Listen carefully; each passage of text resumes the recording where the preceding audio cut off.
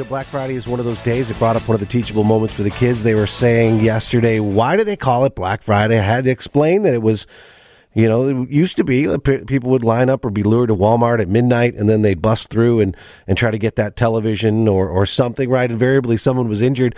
Unfortunately, sometimes they were killed. You never knew what was going to happen. That was Black Friday. It's so different now. A guy on the line, NFL Hall of Famer, legendary bear, a guy who you would want with you at midnight at a Walmart to get that 32-inch low-def tube TV is the one and only Dan Hampton. Dan, welcome to WGN. Hey, yeah, and while we're at it, let's get an air fryer. That's what I need. Dan, did you ever do that? Were you ever lured to any of those like midnight sales, heading out in a parking lot in the middle of nowhere to get a deal for Black Friday?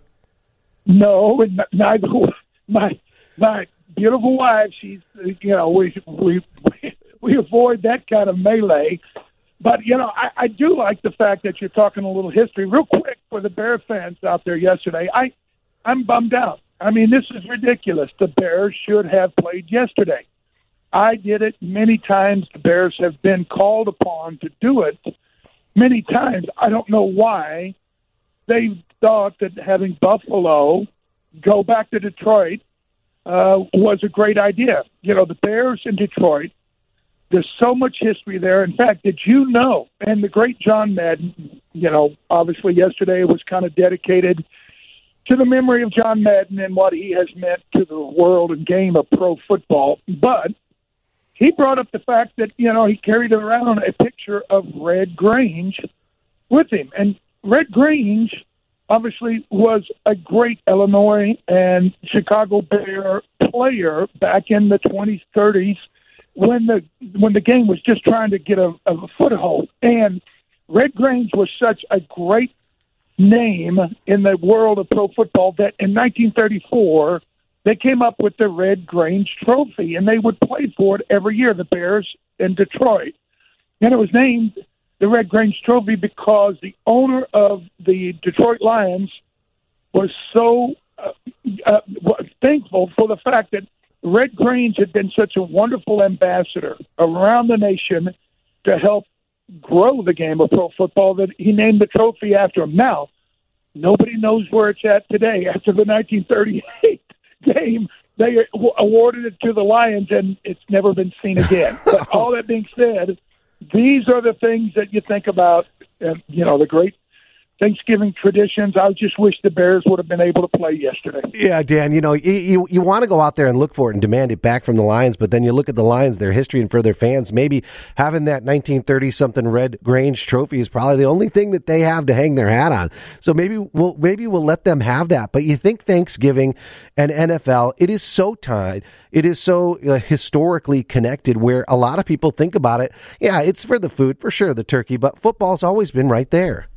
I don't know how many times, I played 12 years, and I think I played in the Thanksgiving Day game, 6 or 8 times. And it was never, one of those things where we felt like, this is really an annoying deal, having to play on Thursday and get ready and be away from, your family or whatever and travel. And no, it was and again, that was long ago before NFL Red Zone, where for sure you'd be on national TV.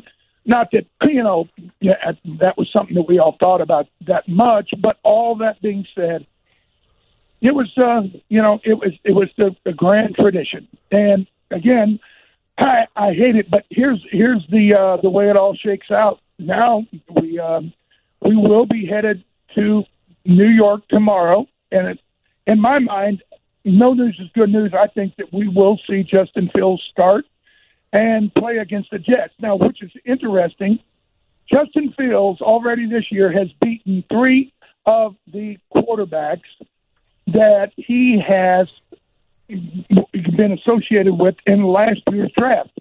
Trey Lance, David Mills, and Mac Jones. The only one left would be Zach Wilson, and he got benched. So right. He can't make the full sweep against all of those second-year quarterbacks that he was in the same group with. So Dan, at 3-8, and the Bears, it's kind of the last thing you want to do is have him get hurt. Does he get more experience? Do you think it's more valuable to have him out there playing, learning, and getting experience, or do you think the risk of him getting hurt or being damaged, right? Because some of these young quarterbacks, even with all that potential in the world, that's the last thing you want to happen is to hurt them before they can, achieve that potential. Everybody has a risk, but I remember the old TV show Hee Haw. The guy would go to the doctor and raise his. He goes, "Doc, it hurts when I do that." And he'd slap and go, "Don't do that." Well, if Justin Fields has that same type of mindset when he's running and getting hit, don't do that. Throw the ball. He's got to be, and the great coaches, they over the years, if they have been, basically given a young prodigy like Justin Fields that has a propensity to run more than he should, well, their job is to reel him in. Unfortunately, it's kind of gone the other way. It looks to me like Luke Getsy has been encouraging it. We need to minimize it and say, okay, in case of glass, break it and run. But most of the time, we don't need him running 18 times a game. Maybe a fraction of that would be fine. But it's one of those deals. He's 23. He heals pretty fast. I remember I would feel awful on Tuesday, and by Friday I couldn't wait to play again. Yep. Very, very last thing, and quickly, on the history side of things, Devin Hester make it into the semifinals for the NFL Hall of Fame. Of course, he did some receiving, but you always thought of him as that great kick returner. And so your thoughts on that, and just where that special teams, obviously he was literally a game changer, and then having sort of those special teams folks get that recognition. Well, it's kind of a paradox in the sense that, hey, how much can a guy that touches the ball 7-8 times a game really affect the game? And is it fair to an offensive lineman that had to play 75 plays a game? So, it is what it is. But I'll tell you this. The Bears, obviously were very fortunate to have him, and he did change the dynamic of a number of games that he played for the Bears. But what are the Bears doing trying to make Cordero Patterson a Hall of Famer, kicking to him last week so he can return one for the ninth touchdown of his career, the most all time. So, you know what? Kickers, kick returners, they're kind of like a different breed of cat. Us defensive linemen, we all we knew is we taped up and strapped it up because it was going to be a long day no matter what. It is going to be hopefully not a long day, maybe sort of long, but hopefully there'll be some bright spots on Sunday for the Bears versus the Jets. And excited to have you and OB and listen to you guys talk about it. Hopefully you'll have some fun stuff to talk about and some positive things to share. And Dan, we'll let you continue your Black Friday. And thanks for jumping on the show today. My pleasure. And remember, we're winless in November. We've got to change that. Got a great chance on Sunday. Go Bears. All right. So that is Dan Hampton. This segment sponsored by Chevy Drives, Chicago.com.